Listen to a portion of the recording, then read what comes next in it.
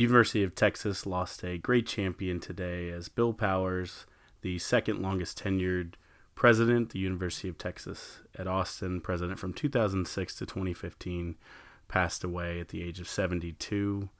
Bill Powers was a champion and a lion for the soul of the university as he fought Board of Regents and outside forces to take away the spirit of the University of Texas that Powers had observed and drawn him here in the 70s. Bill Powers was a friend to many students, myself included, whether it was just a kind word in passing or when he came to the Tejas Club breakfast or a word of advice as I was finishing undergrad and deciding what to do with my career. Bill Powers has been a friend to many students, and I'm sure there's hundreds of people who can share similar anecdotes, if not thousands. And so we take a moment of silence to honor a true Longhorn legend and a friend of all Longhorns everywhere.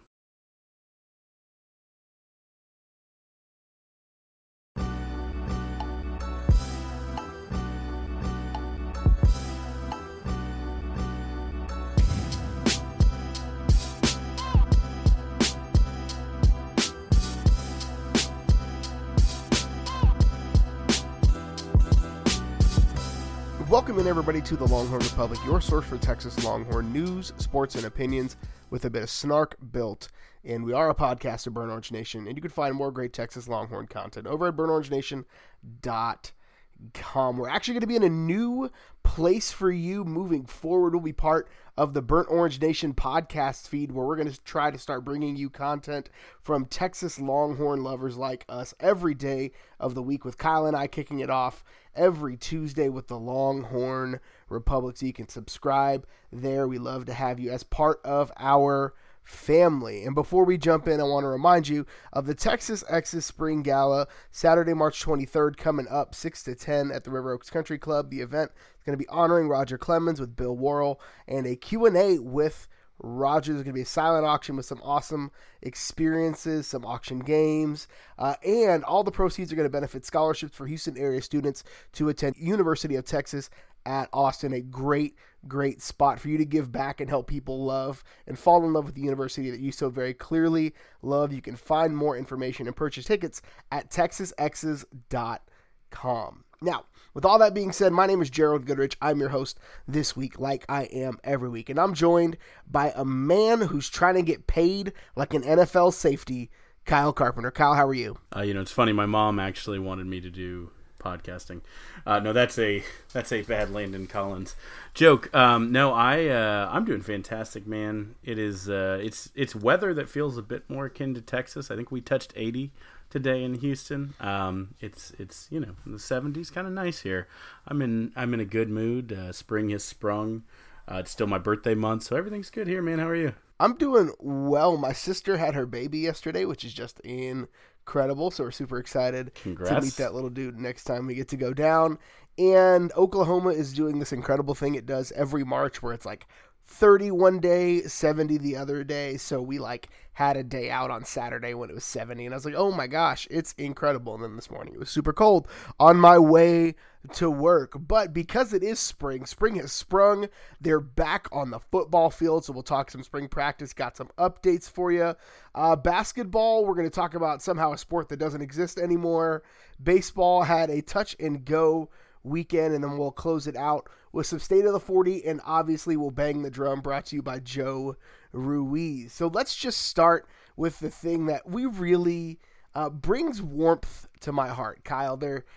The off-season strength and conditioning is over. The players have posted their air quotes updated size measurables, their weight. They all put on 25 to 30 pounds of pure muscle and grew 3 inches in the offseason, because that's how good Yancey McKnight is. But they're back in helmets and not quite pads yet. That'll happen in a couple days. But spring practice, all that to say, spring practice started. We got some updates. So there's a lot to talk about. A lot of things going on. So let's start at the top. I've got to apologize to all of our listeners and anybody I argued with on Twitter. Jordan Whittington, as they released the numbers in the new roster, Number 21, 21. He's going to be playing, at least listed as running back through spring practice and probably through the 2019 season. At least he was recruited as an athlete, played basically everywhere for Cuero as a high schooler. So, anybody that I've heard or offended by being completely wrong about Jordan Whittington, I am sorry. And for all of those who I have made feel bad because I was completely right about Jordan Whittington, I am not sorry. I am very happy. Shout outs to Eric Furbett. This is awesome, man. I think the quicker we get the good guys on the field where we can get the ball in their hands, we have a lot of young talent. We have a lot of old talent too. Just a lot of talent. But the guys who, early enrollees who just, that picture of Jordan Whittington looking like a third-year NFL player, just absolutely yoked. Like, get him on the field. I don't care if he's, playing kicking, if he's deep snapping, get him on the field. But I do think that he's gonna be in the mix all over, and especially as our second option out of the backfield should be really interesting. And I think a couple of things. One, you're absolutely right. Find a way to get him on the field, and that wide receiver room is so crowded with talent, which is a good problem to have. But I think this move was completely precipitated by Bru McCoy showing up. Yeah. Like, if I had to put a finger on it, Bru McCoy instantly comes in and takes the spot that we all had Whittington projected to take. So the fact that McCoy is there, and he's honestly better than any other option they have at receiver not named Colin Johnson, if I had to just put a real fine point on it. And that's not to say that the other guys like Devin Duvernay, John Burt, that they're not good, but Bru McCoy is one of those guys that you're like, does he really need 3 years to get ready for the NFL? He looks like a grown man body. He honestly played at a college program in high school anyways, but that's neither here nor there. So the other big news, unfortunately, Pat Hudson has decided that he will retire from football. He never really bounced back. If you remember, last year he had some heat-related illnesses. Thank God he is okay. They got him the help that he needed, but he'll be retiring from football as a player.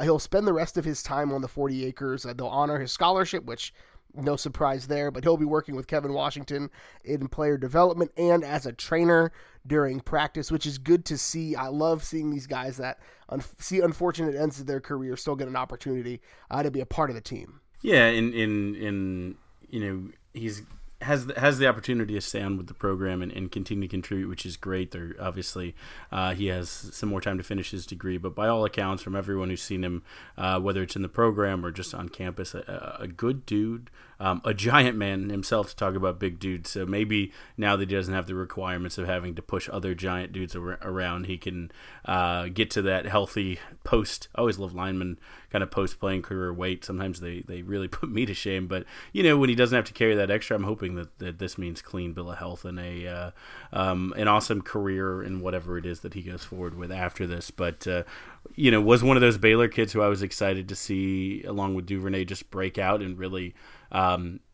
shine for this team. Didn't end up happening, but again, football's not necessarily always the most important thing. So just happy to hear he's healthy.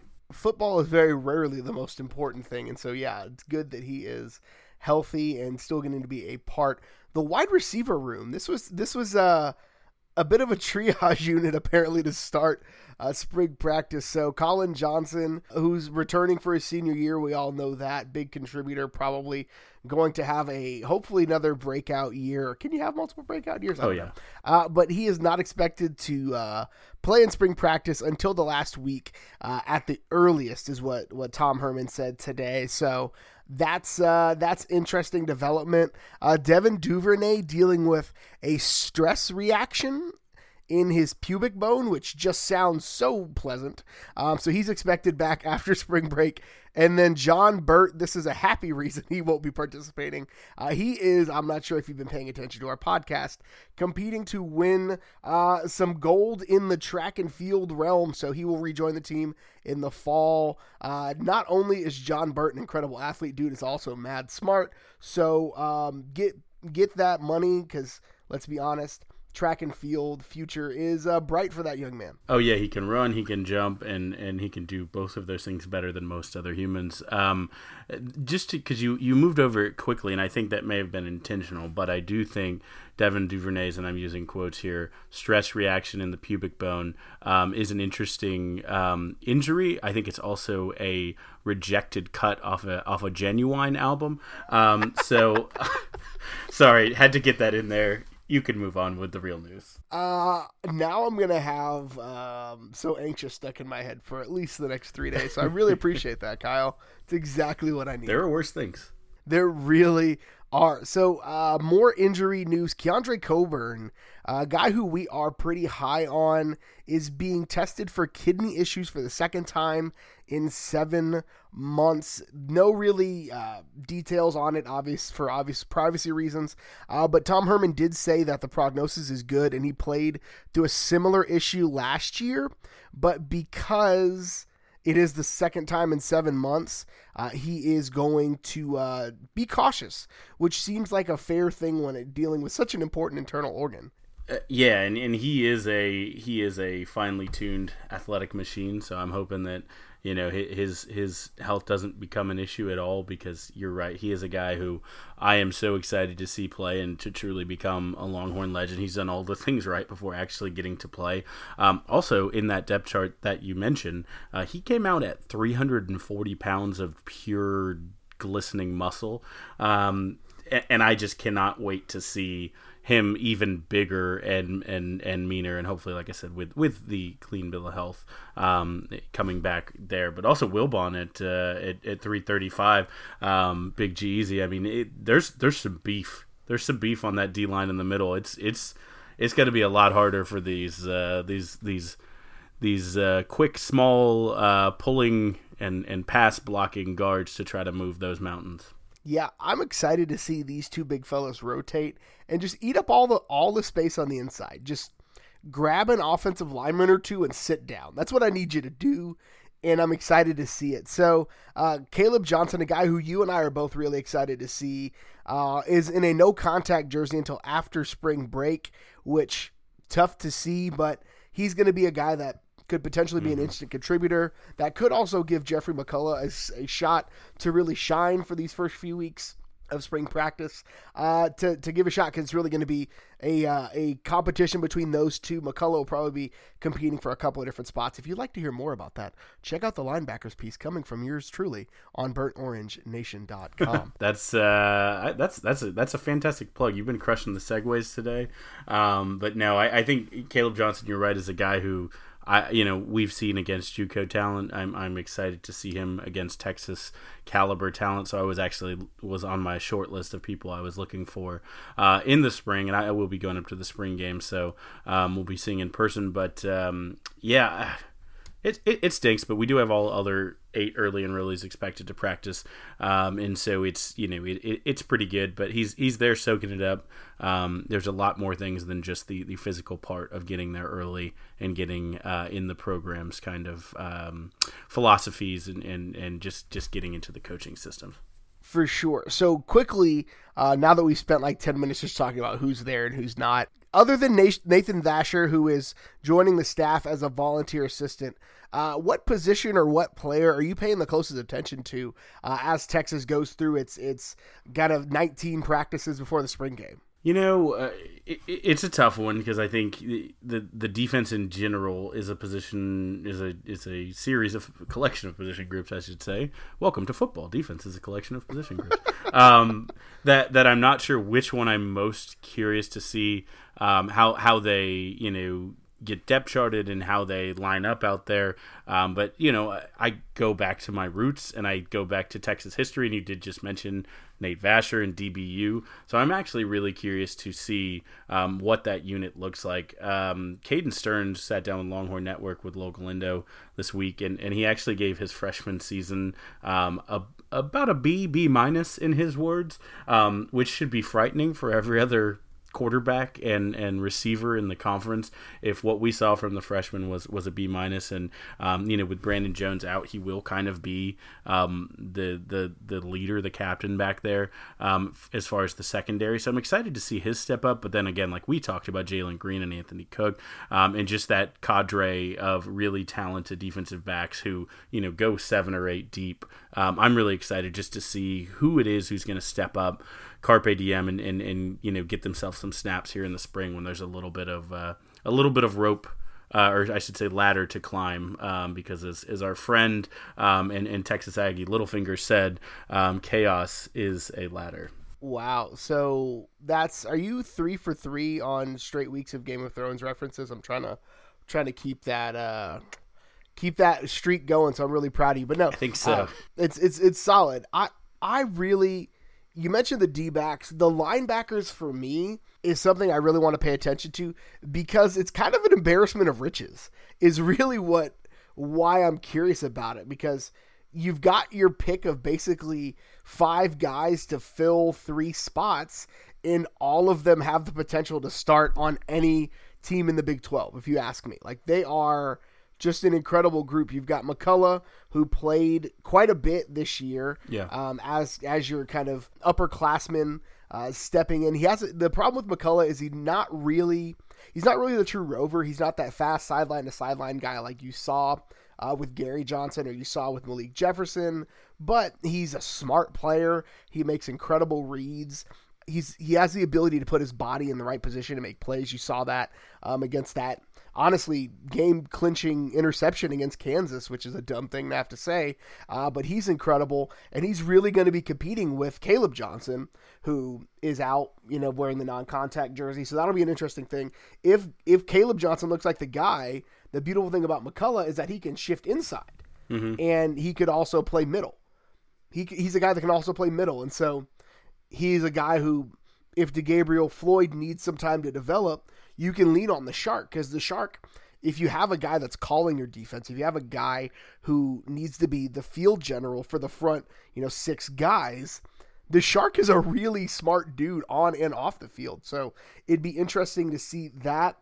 And then again, if a guy like DeGabriel Floyd is ready to go, because that's another guy where it's like, does he really need 3 years? Like, obviously he doesn't need to play with grown men at 19, but dude's got a high ceiling. So, yeah. And then the B-backer, like, you've got options there. So it's just, I love how much talent that this coaching staff has to prove from. And I cannot imagine how happy Todd Orlando is. He's got to be like a kid on Christmas with all this talent at defensive back and linebacker. Oh yeah, specialized weapons can do special things for sure.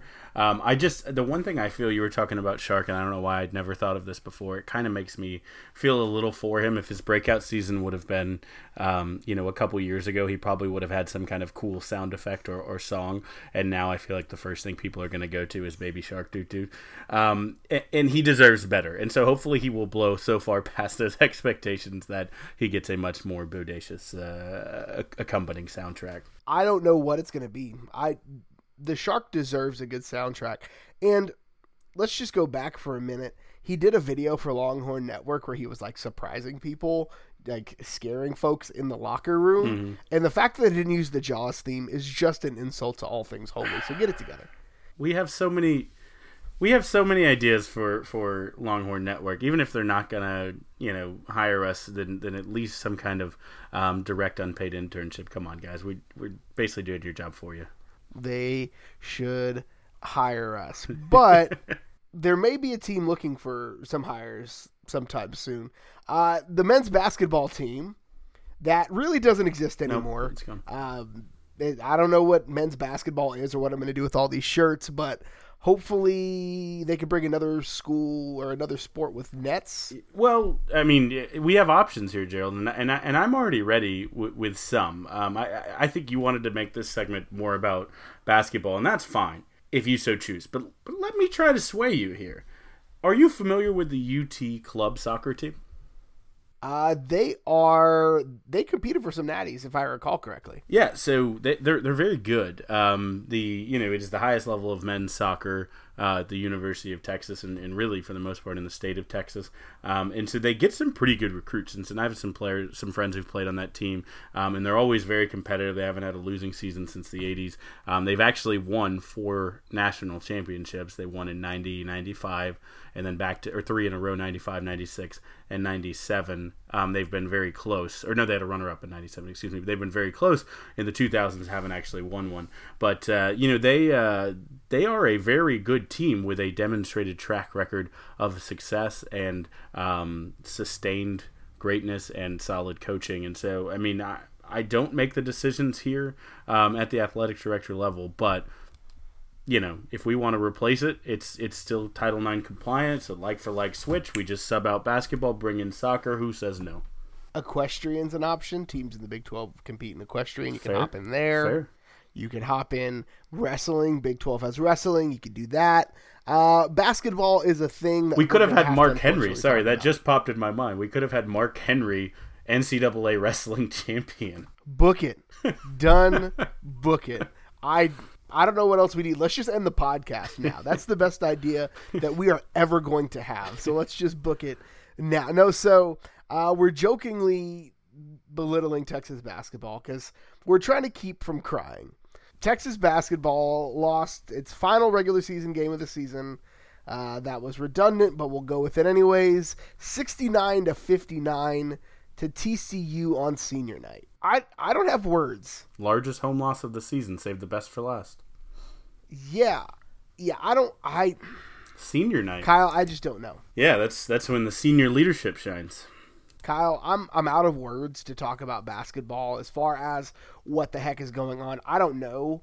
They were up for like 5 minutes, and then that disappeared pretty quickly. TCU went on an early run, and that's all she wrote. So that loss now sets up a Big 12 tournament first-round game against number 3 seed Kansas, which I didn't do the research on this, but they've never not been the number 1 seed. I think that's that's an accurate statement. It's bad grammar, but good sports history that Kansas has always been the number 1 seed in the Big 12 tournament. But if there's a matchup that Texas has a shot to pick up a much-needed win, it could be the Kansas Jayhawks. So in their last 2 matchups, the January 14th matchup, Texas managed to keep it close and came away with a loss 80-78 on the road. So in Larry, Kansas, they only lost by 2 in the vaunted fog. And then just a few weeks back, January 29th, came away with a dominant 10-point win at home. Now, Texas has lost 4 of its last 5 games, and they're really probably needing a win to, stay above 500 and stem the bleeding just a little bit for hopefully ending up in the Big 12 tournament. So does Texas have what it takes to get that done? I mean, it's weird to say, but it's almost like out of the good teams in the conference, Kansas may have been one of the better draws. Iowa State, they've had some success against, of course, and Kansas, but other than that, and I guess you could say Kansas State, but that was a different Kansas State team. But other than that, you didn't want to see Tech. You didn't want to get,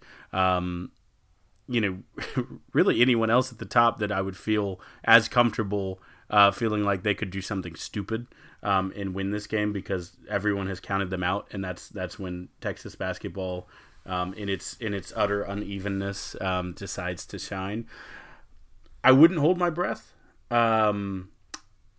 Kansas typically is pretty good in the Big 12 tournament. That's a part of their ploy to get you to pick them in their brackets. They're part of the big bracket industry. They kill off of killing brackets. So Kansas will win the Big 12 tournament. Obviously, they'll bump up and get a 2 seed, and then they'll go out in the first round when people have them winning the championship. So I almost feel like actually I just figured it out. They can't beat them because Kansas has a narrative to finish writing. Now, here's the question. Does Bill Self have stock in paper companies? So when people burn and then have to reprint their brackets, does he get paid? That's the real question. Yeah, I like you said, if there's one of the top 3 seeds to get, Kansas is the one. They look more vulnerable than they have in probably, a decade in the Big 12 tournament. I mean, obviously, they did not win the regular season championship, which very rarely happens. Again, I can't remember the last time it didn't. But it may have been I don't have a great memory. When Perry Mason was a freshman in 1953. Yes, I think he may have, when Perry Mason invented the game of basketball with Dr. Naismith, that was the last time they did not win. Sorry, young fans of the pod. Sorry, this is all very funny to us old heads. Yeah, so if you are like 10 years removed from college, then this is hilarious. So I just don't. They have to win a game, I think, to end up in the tournament. Like it's hard to look at a team that you lose 5 of 6 and you're 16-16. Like, I know the bubble is mad soft this year, but like, how do you put that team in the tournament? So here's what I'll say. First, I want to correct, because I said Perry Mason, because I guess I was thinking classic movies. I obviously meant Perry Ellis, and I just feel very dumb. But I will correct my mistakes in there. But I'm going to go back now and tell you, how do they make the tournament, Gerald? So I'll start with the easy ones. An easy number to digest is 13. Texas had the 13 toughest strength of schedule this season, based on who they played in non-conference, who they played in neutral sites, who they played their away games against. They had a very tough schedule. So, okay, that's something. That will definitely help. Texas still currently ranks 27th in KenPom's ratings.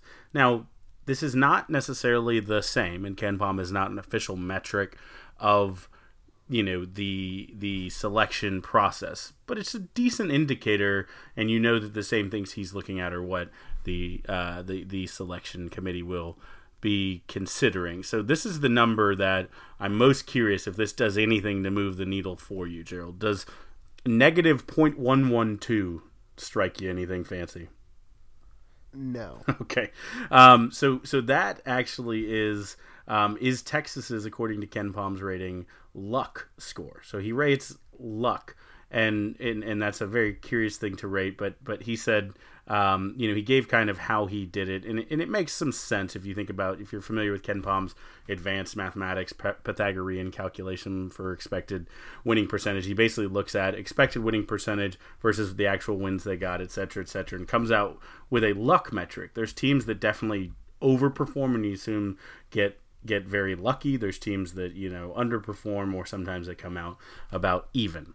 So the teams that had a lower luck metric this season than Texas all ranked over 100, and 4 of them were numbers 196, 199, and number 225. Out of 335 teams that were ranked, Texas had the 6th worst luck, according to KenPom, with expected wins versus executed wins. Now, I'm not saying that means the balls just bounce the wrong way or whatever, is that sense. But, you look at this team, you look at how they went out and played, how they held opponents, their usual scoring average, their offensive efficiency, and then how Texas played defense and caused them to perform. You look at the way, vice versa, Texas held teams, or the other teams held opponents, and then how Texas did against them. And you look at all those, and you look at the actual raw data and the numbers, and it's dumb. It's dumb that Texas only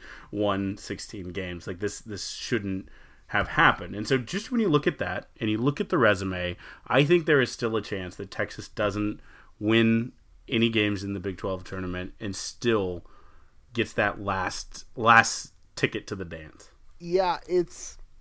Not that I think they should, or I even will watch them, but I think it could. Like, I just don't know if I want that to happen. Yeah. Like, this season has been frustrating enough as it is. Now, do I want to see some of these seniors get a shot to play some more basketball? Absolutely. Like, Snoop going out on a regular season where he's suspended and ends up Big 12 honorable mention is not the way that guy deserves to end his career. Yeah. But do they deserve to go and play in the NCAA tournament and lose in the round of 64? Like, that's the question. And again, this could be a team that jumps up and surprises you, because they've done that on a couple of occasions this year, namely like the Kansas game. They're just those random games where they jump up and like, oh, Purdue. Okay, this team is good. Purdue, right? or what they did to Iowa State in that matchup. So there are those games where it's like, okay, this team can play, and are they better with Snoop Roach back on the court? Absolutely. But when push comes to shove, I just don't know if this is a team that can get the job done, and it's hard. Yeah, I mean, but like you said, for the guys who are seniors, for Roach, for Osakowski, for Jackson Haynes, I know he's not a senior, but he gone. For those guys, I mean, give them a chance to change the legacy, to change the taste in the mouth. Go do something at this point. You shouldn't. I mean, the way you're playing right now, this is a team that shouldn't make it, but the talent level is there. That it's if they're a 12 seed, that's not a game that you wanna get as a 5 seed. That's just there's too much talent to feel comfortable.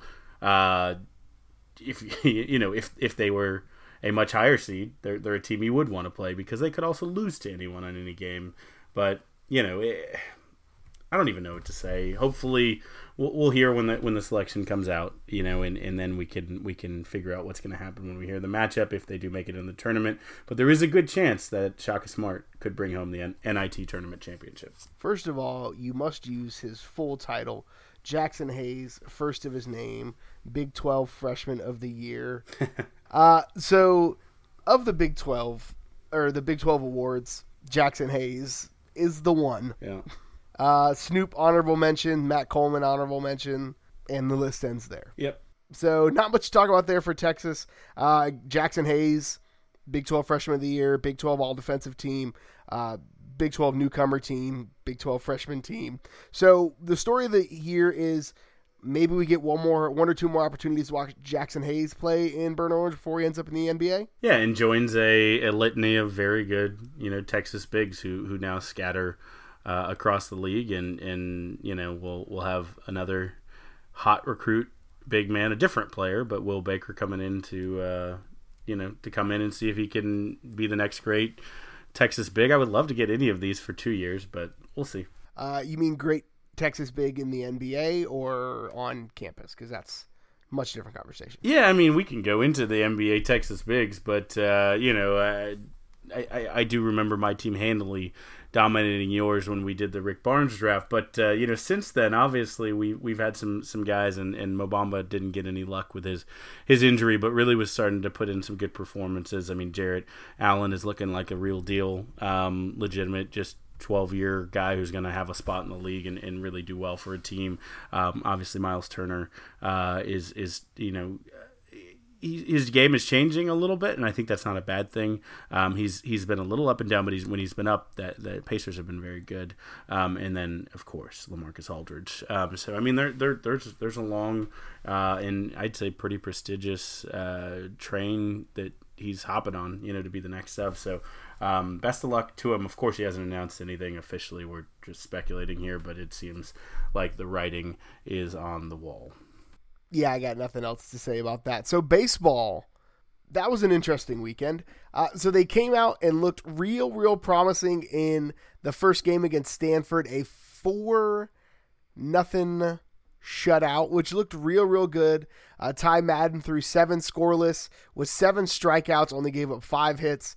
Texas scored 4 runs in the 9th inning, and then 3 in the next 27 innings of baseball, losing the next 3 games, 8-1, 4-2, and 9-0. So there's a lot of interesting dynamics happening with the baseball team. Some injuries, some errors that were costly and uncharacteristic, I would say, probably of a team that has been successful in other spots. So, what can you take away from a dominant performance and 3 dominated performances? Well, Bryce Elder got roughed up, and that's almost a good thing that it happened early. He wasn't going to just be the prodigy, comes in and kind of instantly takes over. So, it was going to happen, and he's playing really good teams every week here for a while, so it's definitely going to happen. I think he'll bounce back and be fine. I'm not especially worried, but they got to him. That happens. Stanford's a real good team. In that third game, I mean, that's the game that hurts because Texas could have won that. Blair Henley had his, I think, best outing of the season. No earned runs and only 5 hits and 2 walks and 6. But in the 5th inning, they're holding a 1-0 lead, and you're like, wow, another pitcher's duel, great. And then you have a 2-out error at shortstop, which allows 2 runs to go across the plate. Texas never really gets back on top. They did tie it up 2-2, but never really had the edge after that. And then game 4 was kind of a wash, and I mean that in a literal sense. The weather washed the field basically out. Again, a pitcher's duel, 0-0 going into the 4th when they scored. They scored on, I believe, 8 runs that inning on just 3 hits, which is hard to do until you factor in 7 walks and, again, a crucial error. And that the field was just, I mean, a moat. They canceled it a few innings later in the 7th due to the weather. So, again, to take away from that is tough as well. But it was a good team, and they weren't the better team. I think pitching will continue to be a little bit up and down because they're young, but the talent is definitely there. They can be in ball games with anyone. They're going to have to get the consistency in the bats from across the order, and then injuries are a real killer. That can happen to any team, but it's just like it was almost like they, the injury gods just scouted and looked for, through the phalanx for the weak point to where they could get us, and obviously, with a younger team, when you take shortstop with Hamilton before the year, and then catcher, they're now down to the 3rd string catcher. Those are the 2 most important defensive positions on the diamond, and it's tough. It's tough to recover, and there's a reason this is the lowest fielding percentage UT's had in like 25 years. It's tough when those are your positions where you're just trying to put someone out there trial by fire. Yeah, and I think the thing to note about this is Stanford is probably a team that you're going to see deep in the postseason.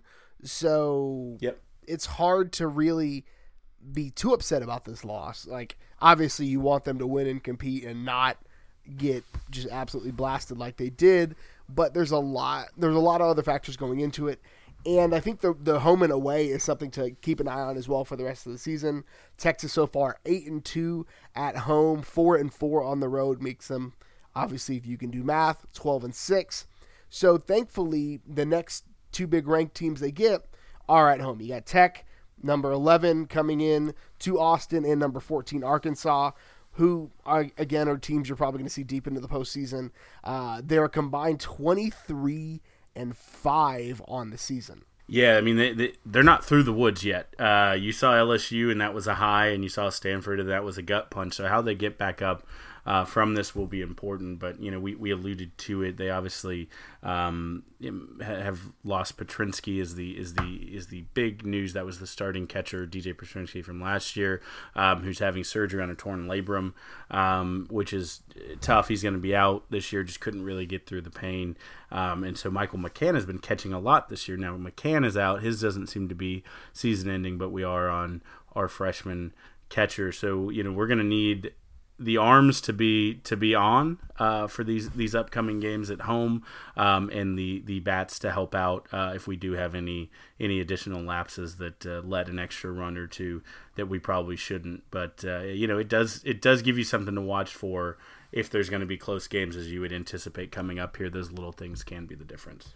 Baseball, I don't think it's time to hit the panic button yet, guys. If you're hitting the Shaka Smart basketball panic button like so many of you do, just take your finger off the trigger for just a second. It's going to be okay. But baseball is back in action Tuesday, the day you're listening to this, against Texas Southern, again at Disch-Falk Field. You can probably get tickets for like $3 or $4 at this point. They were $3 last week, so check some out. And then this weekend, they've got the 3-game series to kick off conference play against Texas Tech. You can catch all of the next 4 games until you hear Kyle and my beautiful voices again on Longhorn Network. But quickly, Kyle, let's jump in and do our new recurring segment, State of the 40. So Texas has, you did the math on this. I'm actually pretty impressed with this. 12 top 25 programs, 6 top 10 programs and 4 top 5 programs, not counting the teams that finished in the fall, meaning football and volleyball. Right. So there's a lot of good happening on the 40 acres. Number 21 women's basketball having a bit of a disappointing end to a regular season. They finished 23-9 after falling to Iowa State in the Big 12 semis as the number 3 seed. Track is heading to the indoor national championships. The women finished 12th. The men finished 13th. There's a lot of low numbers. I almost said big numbers. A lot of low numbers coming out of these track natties.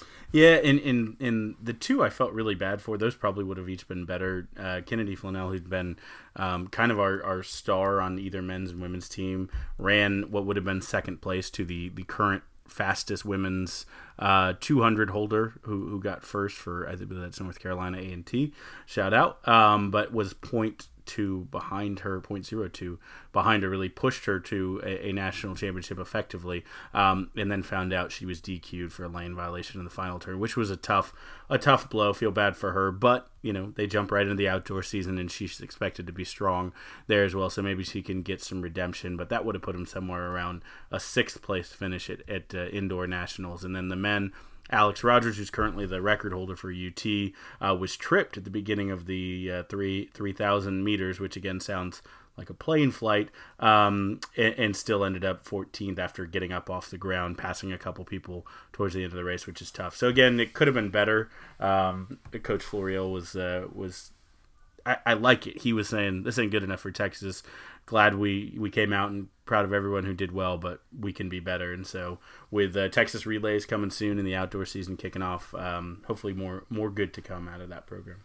Number 9 softball added 5 wins, and the run rule count adds 3 to it, but only went 1-2 against Minnesota in the Longhorn Invitational. Yeah, Minnesota, again, a top 25 team. Texas has played a few of those. You would have liked to see the home win, but we're run ruling, folks, so I'm still happy. The Oregon Ducks inspired with multiple Duckettes on this team who transferred to be with White Mike, continue to roll and continue to be one of the best teams in the country.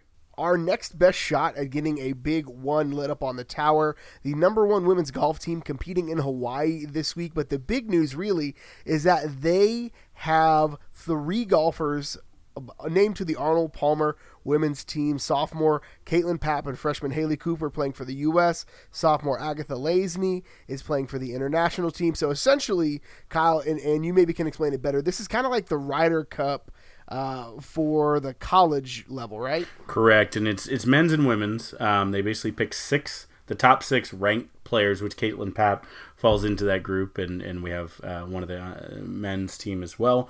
Our auto bids, and then a committee selects the next 5 next 5 men and next 5 women. Haley Cooper was picked in that group. Agatha was in the top 6 for the international team. So both men's and women showed out strong here. I think Vanderbilt was the only other team to even have both men and women, but like I said, no other team put anyone in the auto bids besides the University of Texas men's and women's golf teams. So you mentioned men's golf. They're ranked number 8 in the country. They finished 2nd at the Southern Highlands tournament. They're headed to San Diego now for the Lambkin Classic. Like you said, freshman Cole Hammer named to the Arnold Palmer Cup team. So that's actually the 4th Longhorn in the last 5 years. Bo Hostler, and then our boy Doug Gim named twice. Tennis, number 3 in the men's, topped number 35 North Carolina State via sweep. Number 16 women took out number 17 Florida State. And then the swimming and diving teams, number 2 on the women's side, and again underperforming just a little bit. Number 4 men's swimming and diving are heading to nationals on the 27th of this month. But that brings us to the part of the show where we honor one of the best traditions in all of college athletics, Big Bertha, and we bang the drum, brought to you by Joe Ruiz. So, Kyle, what are you banging the drum on this week? Man, so I said I had a good weekend. I actually had a great weekend. I got to meet a personal hero of mine, and I say this not because in some roundabout way he pays my bills, I think. But obviously I am an employee of SB Nation / Vox Media, and the guy who started it all, if you don't know, you should immediately go find his Twitter because he's hilarious, and find anything he's written because he's one of the best writers, sports or otherwise, that's going right now. And I use those glowing words to describe Spencer Hall.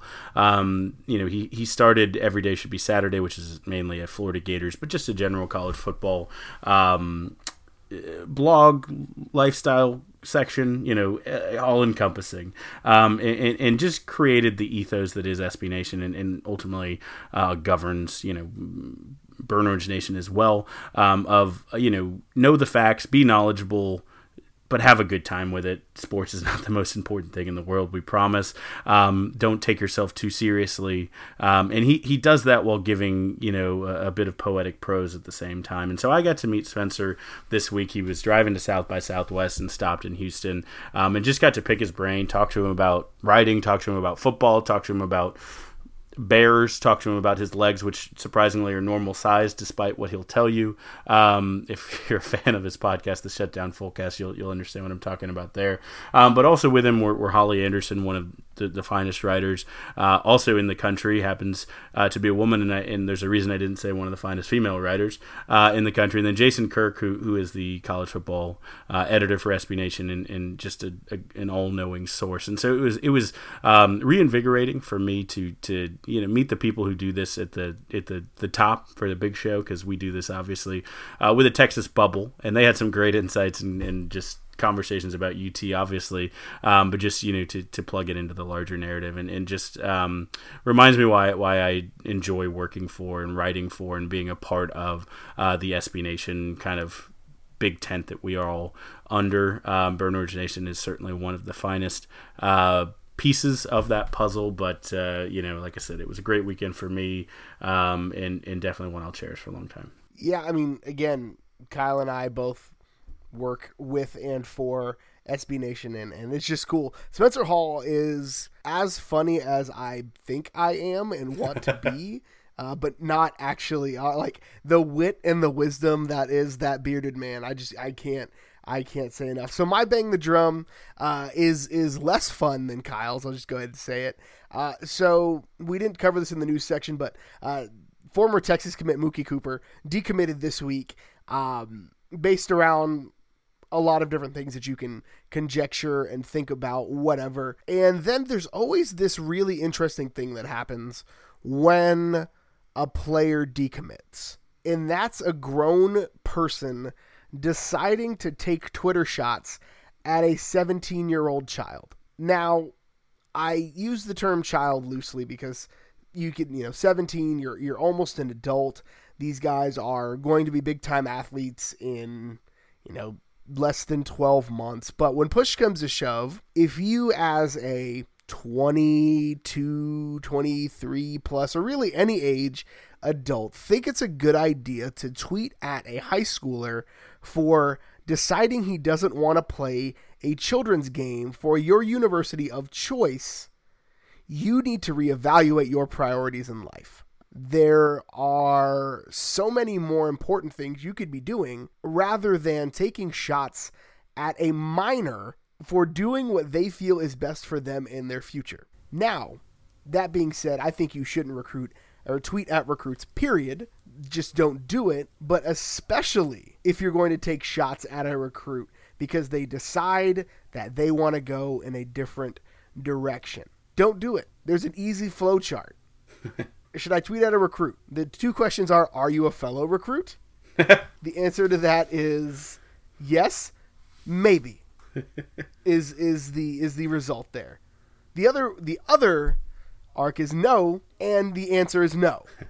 The flow chart's real simple. Should I tweet at a recruit? There's only one branch. If you are not a fellow recruit, you definitely shouldn't. If you're a fellow recruit, unless you've got legitimate reasons to do it, like giving them grief because you beat them in a game, or you're both going to the same school and you're trying to recruit another player. There's very few reasons, and none of them involve being a 35-year-old man. That's fair, unless maybe you're a 35-year-old coach and you need to get a hold of him to invite a 5-star to come play at UT. But if none of you are coaches, then stop tweeting at Croots. I think if we get the Longhorn Republic swag, as we've joked about a few times, going, that we need at least some stickers or mugs or T-shirts that are just hashtag Don't Tweet the Croots. Or Don't Tweet at Croots, maybe we'll workshop it. But I'm all the way here for this Bang the Drum as presented by Joe Ruiz. This is I've never been more aligned with anything you've said. Well, I appreciate that, Kyle. We've been doing this for 2 years now, so I'm glad that we finally got into true Tom Herman alignment. But that's all we've got for you this week. Kyle, where can good folks find you on the internet? You can find me tweeting at Croots at Kyle Carpenter on Twitter. No, I'm kidding. I don't tweet at Recruits. But at Kyle Carpenter, you will find me there. And you can also follow the Texas Pregamer, though we typically are hibernating in the off-season mode. You can follow me on Twitter. I am at GH Goodrich. Follow the show on Twitter at Longhorn Pod. You can always shoot us an email, longhornrepublicpod@gmail.com. Thank you so much for tuning in again this weekend. Until next time, hook 'em. Hook 'em. If you drink, don't drive. Call an Uber.